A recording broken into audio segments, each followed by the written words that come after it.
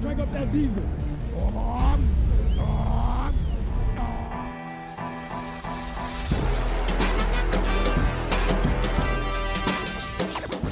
Taylor moving backwards, trying to find running room, and he's still on his feet.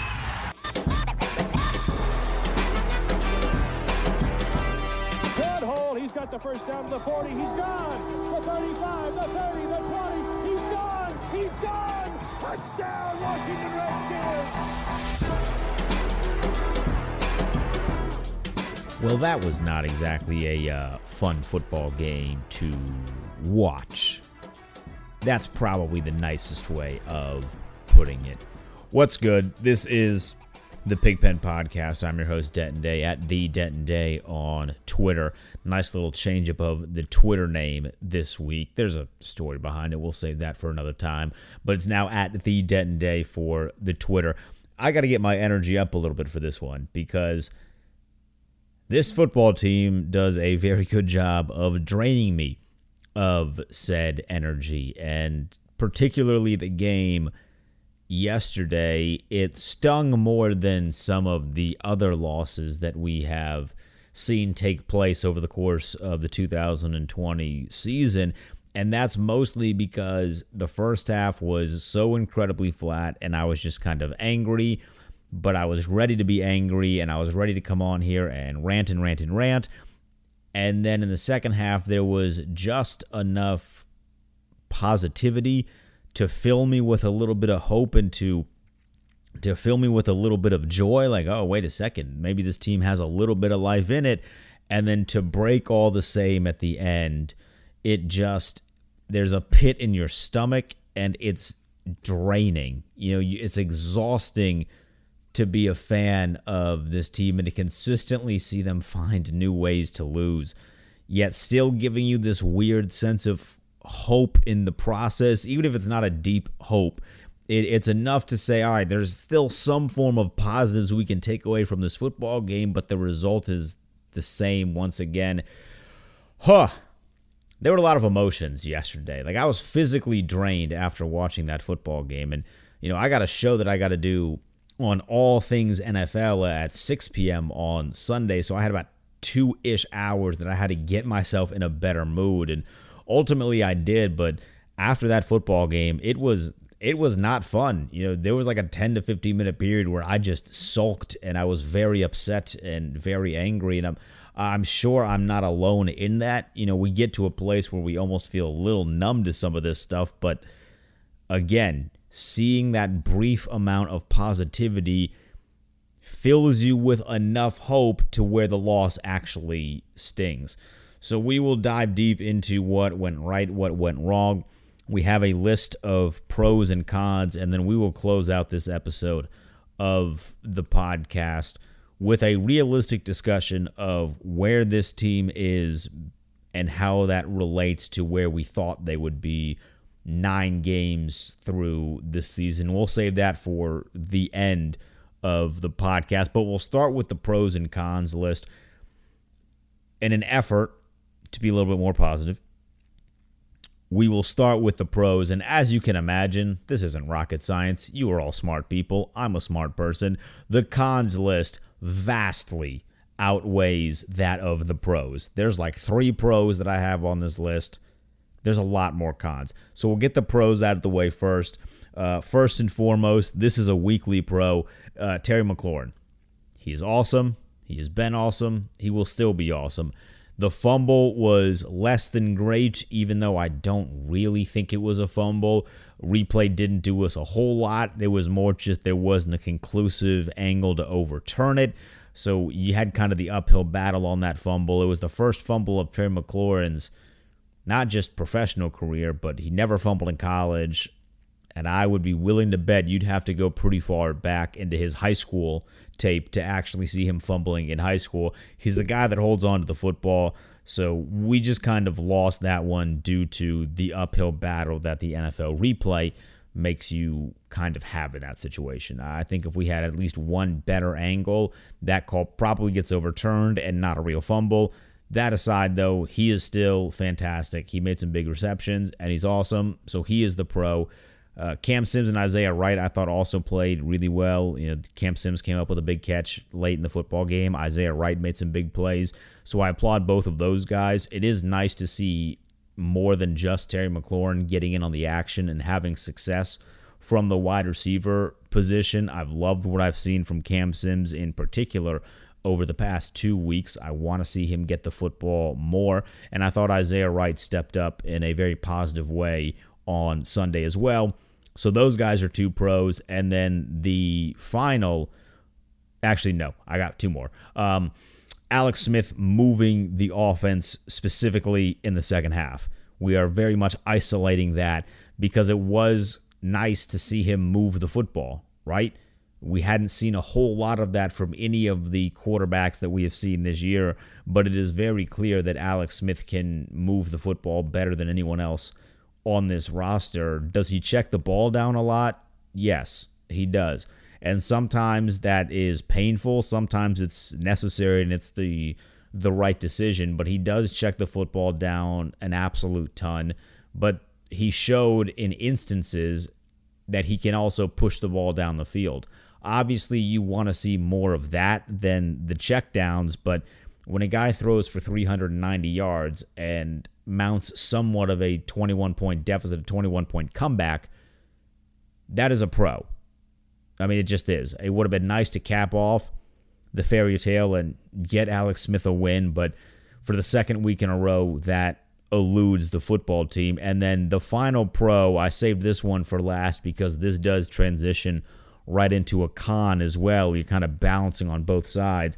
But I did like the accountability that the defensive players, specifically John Allen and Chase Young, had after the football game. Look, the Chase Young penalty sucked. It was a very, very bad penalty. It was a stupid penalty. It's something that he should know better. But he didn't have to hold himself accountable to the media after the game. Especially with this whole Zoom thing, like it's very easy to duck the media if you don't want to talk to the media. It's a whole lot different when you are standing up on the podium and you are looking everyone in the face. But he held himself accountable, and I think that's a positive sign for the direction of the team and the culture that Ron Rivera was brought in to cultivate. I think we are taking positive steps in the right direction in getting that to an actual culture that we can call damn good, because Lord knows it hasn't been that for quite some time. John Allen has been at the forefront of that ever since we drafted him. He's been absolutely fantastic. But here's where this transitions right into a con.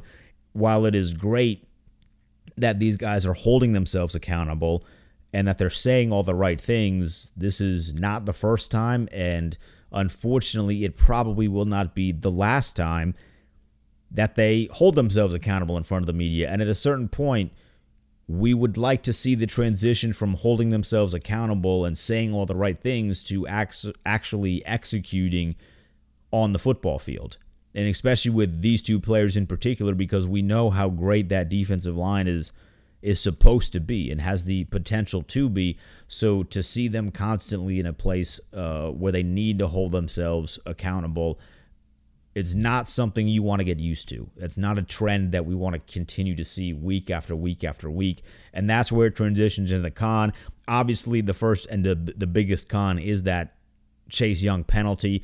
Did Matt Stafford flop? I think he did. He knows how to sell a call. He's been in the league for a ton of years. But it's very clear in this game in particular, Chase Young is frustrated.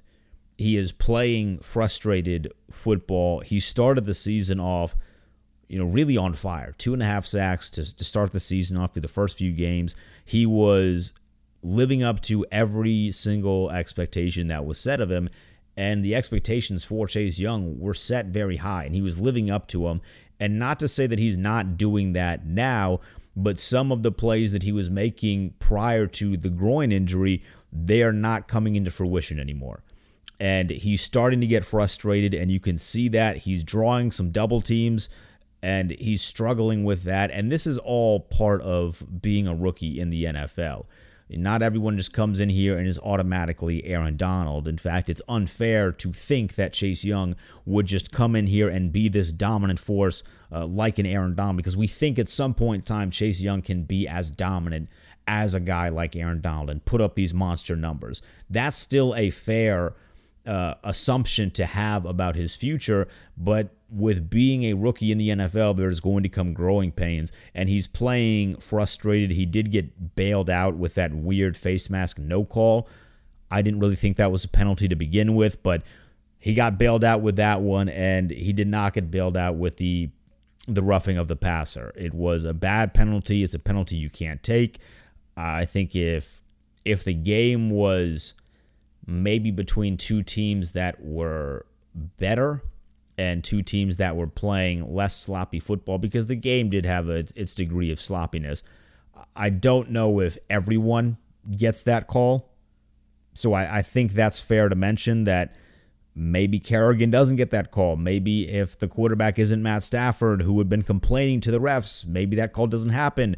You can dive into all of that, but the reality is the call was made, and it's just a penalty that you can't take. And he'll learn from it, he'll grow from it, but it's very clear as of this point in time that Chase Young is very frustrated with the lack of quality production that he has had so far this season. He's still making great plays, he's still playing good football, but he is not playing the football that he expects himself to play. So hopefully this is kind of the kick in the pants to have him step up production-wise, and eventually those plays will come. I mean, again, he's a rookie, he's young, he's learning. The plays will come. You just have to kind of keep your head on straight. The next biggest con, that first half offense was atrocious. And I don't know if that is all on Scott Turner, if that is on Alex Smith, but the movement of the ball in the first half was unbelievably terrible, especially when you compare it to the movement of the ball in the second half. Why is it that we are so much better in the second half and not the first half? This has to be addressed moving forward here. It absolutely has to. There is no reason why we can consistently move the football in the second half but not do so in the first half. We have to get off the bus, and we have to be ready to play.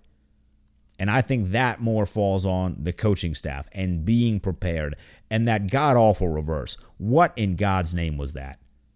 There was absolutely no rhyme or reason for why that reverse had to be called when the team was having success moving the football. That seemed like, from my perspective, that seemed like a coach trying to outsmart himself.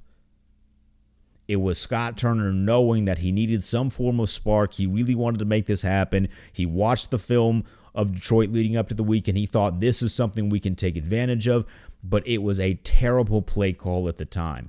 Maybe start the second half with a call like that, but doing that in the first possession when your offense is having success doing just about everything else, it completely stalled the drive, and then following the reverse, we take the sack, and it knocks us out, and we lose at least 3 points on that one, maybe end up losing a touchdown on that one.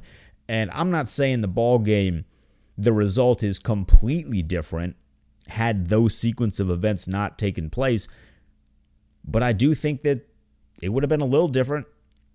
I think the offensive mindset for the Lions is probably a little different if they are automatically getting the football down 7-0 or 3-0. I think the defense, who has not had a whole lot of opportunities this year to play with the lead, maybe they play a little bit different. If they're up 7-0 or if they're up 3-0 to start, it just killed all of the momentum on that drive, and it was a coach trying to be a little too smart, trying to kind of get you with the gotcha play, when instead he should have just been doing the bread and butter of the offense and what got them there in the first place, which was running it down the throat of the Detroit Lions and having some success throwing the football. Dustin Hopkins is a con. It's not a great performance. Really that simple. He's a kicker. His one job is to kick field goals, and he hasn't done a great job of that. The defense is a con. The run defense is a con. The pass defense is a con. The pass rush is a con. There's like 8 cons on the defense. the coverage and the play calling on the final drive for Detroit was like skin crawling bad. I absolutely can't stand when defenses get uber conservative given that situation there.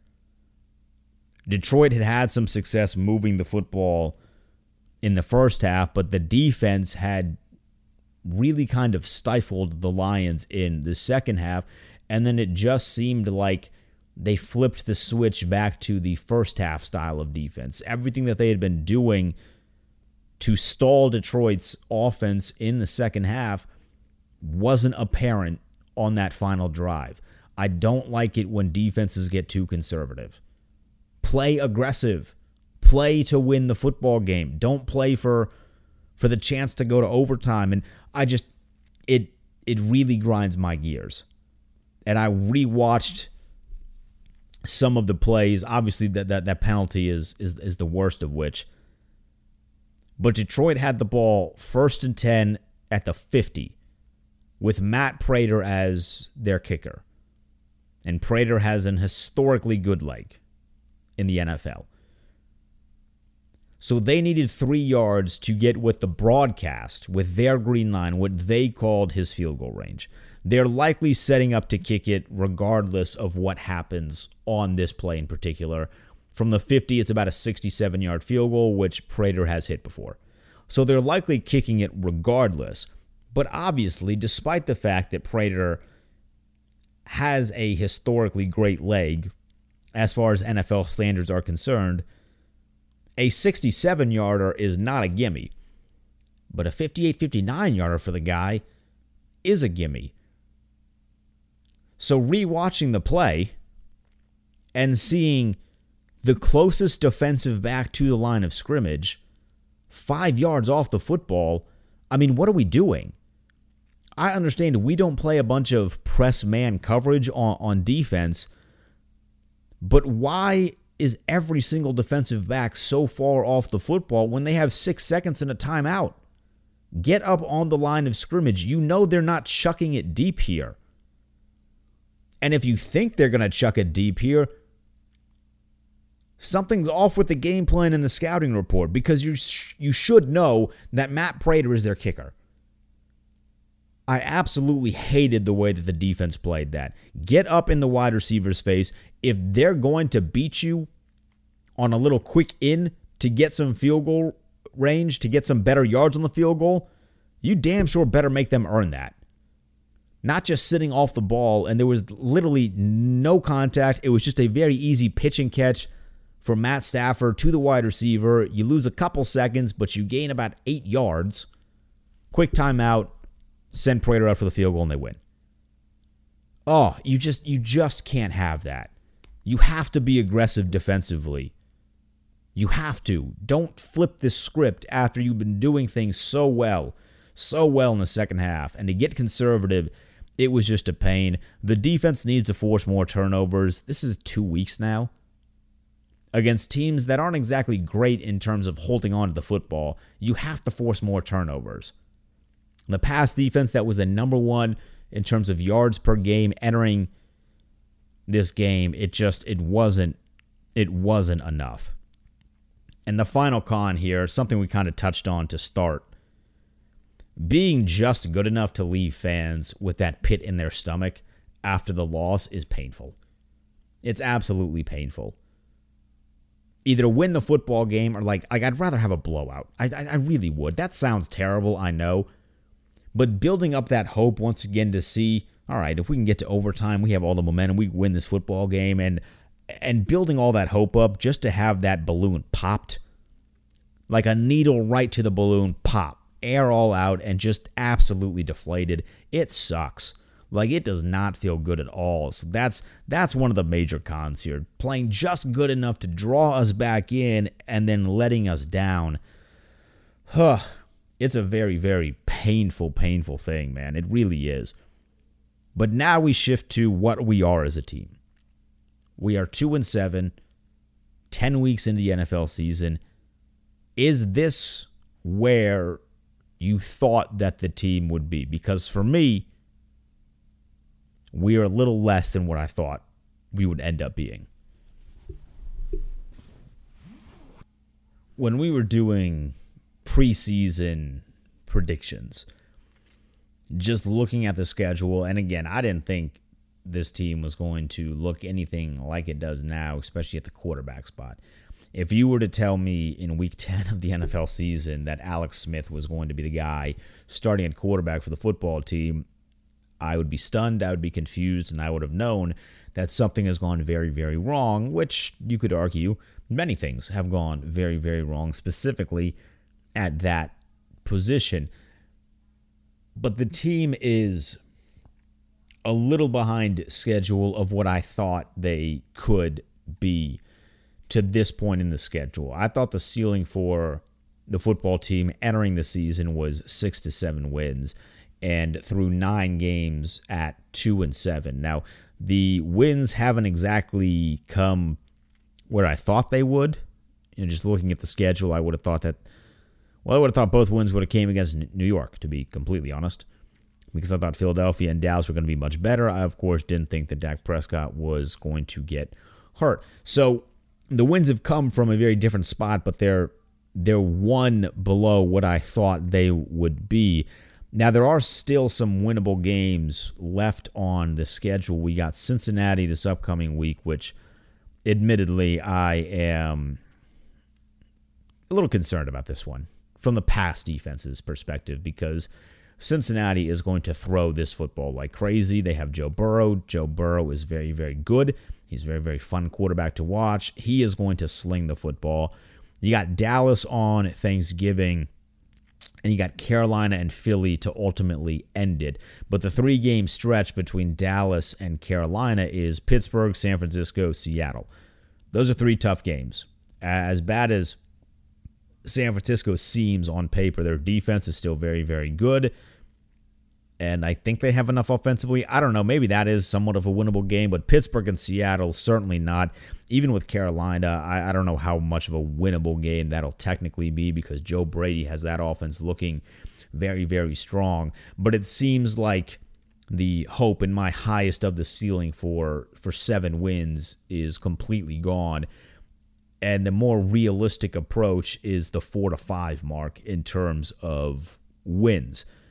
Right now, as we stand, if the NFL draft were to take place tomorrow, the football team selects 4th. They select behind the New York Jets, behind the Jacksonville Jaguars, and behind the Dallas Cowboys. So those are the 3 teams that are currently ahead of us in the draft order. It is very clear based on the roster that we have. We have pieces in place that are going to be here for the future. All of the defensive line, they're going to be here for the future. Kendall Fuller is here to stay. At least one of the safeties, probably 2 of them. I mean, Everett's probably going to stay. I don't know if he'll be in a starting role next year. Cameron Curl is obviously going to stay. Landon Collins is going to be at that position. I find it very hard to believe that Troy Apke is going to be on the roster next year. I do think Ronald Darby will be there. So cornerback and defensive back, not going to be a need to address in the draft. Linebackers are, offensive line will be, and the top priority is going to be quarterback, without question. As great as Alex Smith has been, or as impressive as Alex Smith has been, and as great of a story as the Alex Smith story has been, he is not the guy of the future. He is not the guy that is going to take us to the places that you ultimately are trying to get to. And that's not even meant to be a knock on Alex, but he doesn't have the burst and explosion in terms of mobility that he once had. He's getting up there in age, and his contract is huge.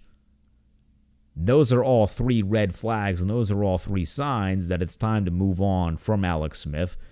Kyle Allen, damn sure, better not be the starting quarterback next season as we enter the year. And Dwayne Haskins won't be, because Dwayne Haskins' time here in D.C. is up. I'd like to see Haskins get a little bit more playtime just to see if we can maybe bolster his trade stock. But Dwayne Haskins' time is up, which officially moves this franchise Not that it wasn't already officially in the sweepstakes for a quarterback, but it puts them back in the quarterback sweepstakes for Trevor Lawrence and for Justin Fields and Zach Wilson, the kid out of BYU, and Kyle Trask, the guy out of Florida, and Trey Lance, the guy that opted out of North Dakota State. There are going to be 5 quarterbacks that are going first round. Now, here is what, if you are a fan of the football team, if I, knowing that Trevor Lawrence is going number 1, right? Like the Jets basically have a lock on Trevor Lawrence. It's now in the sweepstakes of everybody else. I want Justin Fields. I think Justin Fields, outside of Trevor Lawrence, is the best quarterback in this year's draft. I think he's an absolute stud. If you are hanging on to the fact that, wait a second, he went to Ohio State, Dwayne Haskins went to Ohio State, obviously they're the same person, the same quarterback, get off the internet. I don't want to hear that. Watch Justin Fields. You will see he is a very different quarterback than Dwayne Haskins. What the best case scenario, if you still want Justin Fields, but know that we are likely going to move a bit back in the drafting order because I do see us finishing with 4 or 5 wins, the best case scenario is that Kyle Trask continues to perform the way that he is at Florida, and that the Jaguars get really enticed by Kyle Trask. Because his numbers are insane. He is step for step. In fact, he's a step ahead of where Joe Burrow was to that point in the season. So Kyle Trask is building up his draft stock tremendously right now. He's the front runner for the Heisman Trophy. And that could sway some of the eyes of the other franchises that are drafting ahead of us. Because you have to remember, there are a number of franchises that try to be a little too smart for their own good. The Bears are a great example of this, drafting Trubisky over Deshaun Watson and Patrick Mahomes. Now, the Patrick Mahomes, I don't know if anyone thought Mahomes was going to be that good, but I could have told you, and anyone who watched college football could have told you, Deshaun Watson, a better NFL pro than Mitch Trubisky. That one wasn't too difficult to see, but the Bears kind of outsmarted themselves a little bit. So what you're hoping for, from our perspective, as we still look to win a few football games, because I don't think we're at the point now where we can just say, all right, let's lose the rest of the games and build draft stock. I think that's a bad way of handling where we're at, but recognizing that Alex Smith is not the guy of the future. We want a young quarterback, and we want a quarterback that our organization picks, that our coaching staff is completely and fully behind. Fields is the best option for that. We just want someone else to get swayed by one of the other dudes. We want them to get enticed and either by Trask or Zach Wilson or Trey Lance. It's going to be very hard for teams to get drawn to Trey Lance unless his combine stuff is just great. He didn't do himself any favors by not playing, but Kyle Trask absolutely has. You want Jacksonville to get swayed by Kyle Trask. I don't think Dallas is going to be in the market for a quarterback. I would see them more going for Penei Sewell, who is the offensive lineman from Oregon. He's not playing with Oregon now. He opted out, but he's a damn good football player. He's going to be a problem if Dallas does draft him, so like you almost don't want them to draft him, but he's going to be a problem. But I see Dallas more in the market for an offensive lineman, which leaves us the possibility of getting gifted, really, Justin Fields, who I think would be the perfect guy to turn this franchise around. Remember, Justin Fields is a guy that had absolutely nothing to gain from playing college football this year, and he put his neck out on the line time and time again. He did everything and more to get the Big Ten to restart their season. I don't know if his influence actually did anything, but the fact that he went above and beyond to do so for the culture that we are trying to cultivate in this locker room, that seems like a great fit. So I want Justin Fields. If you want another quarterback, let me know. But I'm interested, realistically, thinking back to where you had this team at to start the season and now, is there any big difference? Are you stunned by what you've seen, or is this what you expected all along? Because we kind of got tossed around this idea of winning the division because the division sucks, but we were never meant and built to win the division this season. This was meant to be a rebuilding year. So in the mindset of understanding that this was a rebuilding year, we are very similarly on track to where I thought we would be, just one less win at the time. I'd love to know how you think about that scenario, and if you want another quarterback over Justin Fields. Again, Trevor Lawrence is going 1. He's going to the Jets. We right now would pick 4th. That will likely change by the time season ends, either for better or for worse in terms of the positioning. But which of the quarterbacks is your number 1 go-to guy? Hit me up on Twitter at @TheDentonDay. You can comment down below on hogshaven.com as well. We'll be back later in the week to preview the Bengals and the football team. Oh, that's going to be a fun preview. I absolutely love Joe Burrow. He's one of my favorite quarterbacks in the NFL now, so that's going to be a fun game to preview. I'll be watching through finger goggles this weekend, but we'll do that later on in the week. Until then, that wraps up this episode. I'll see you later this week. Peace.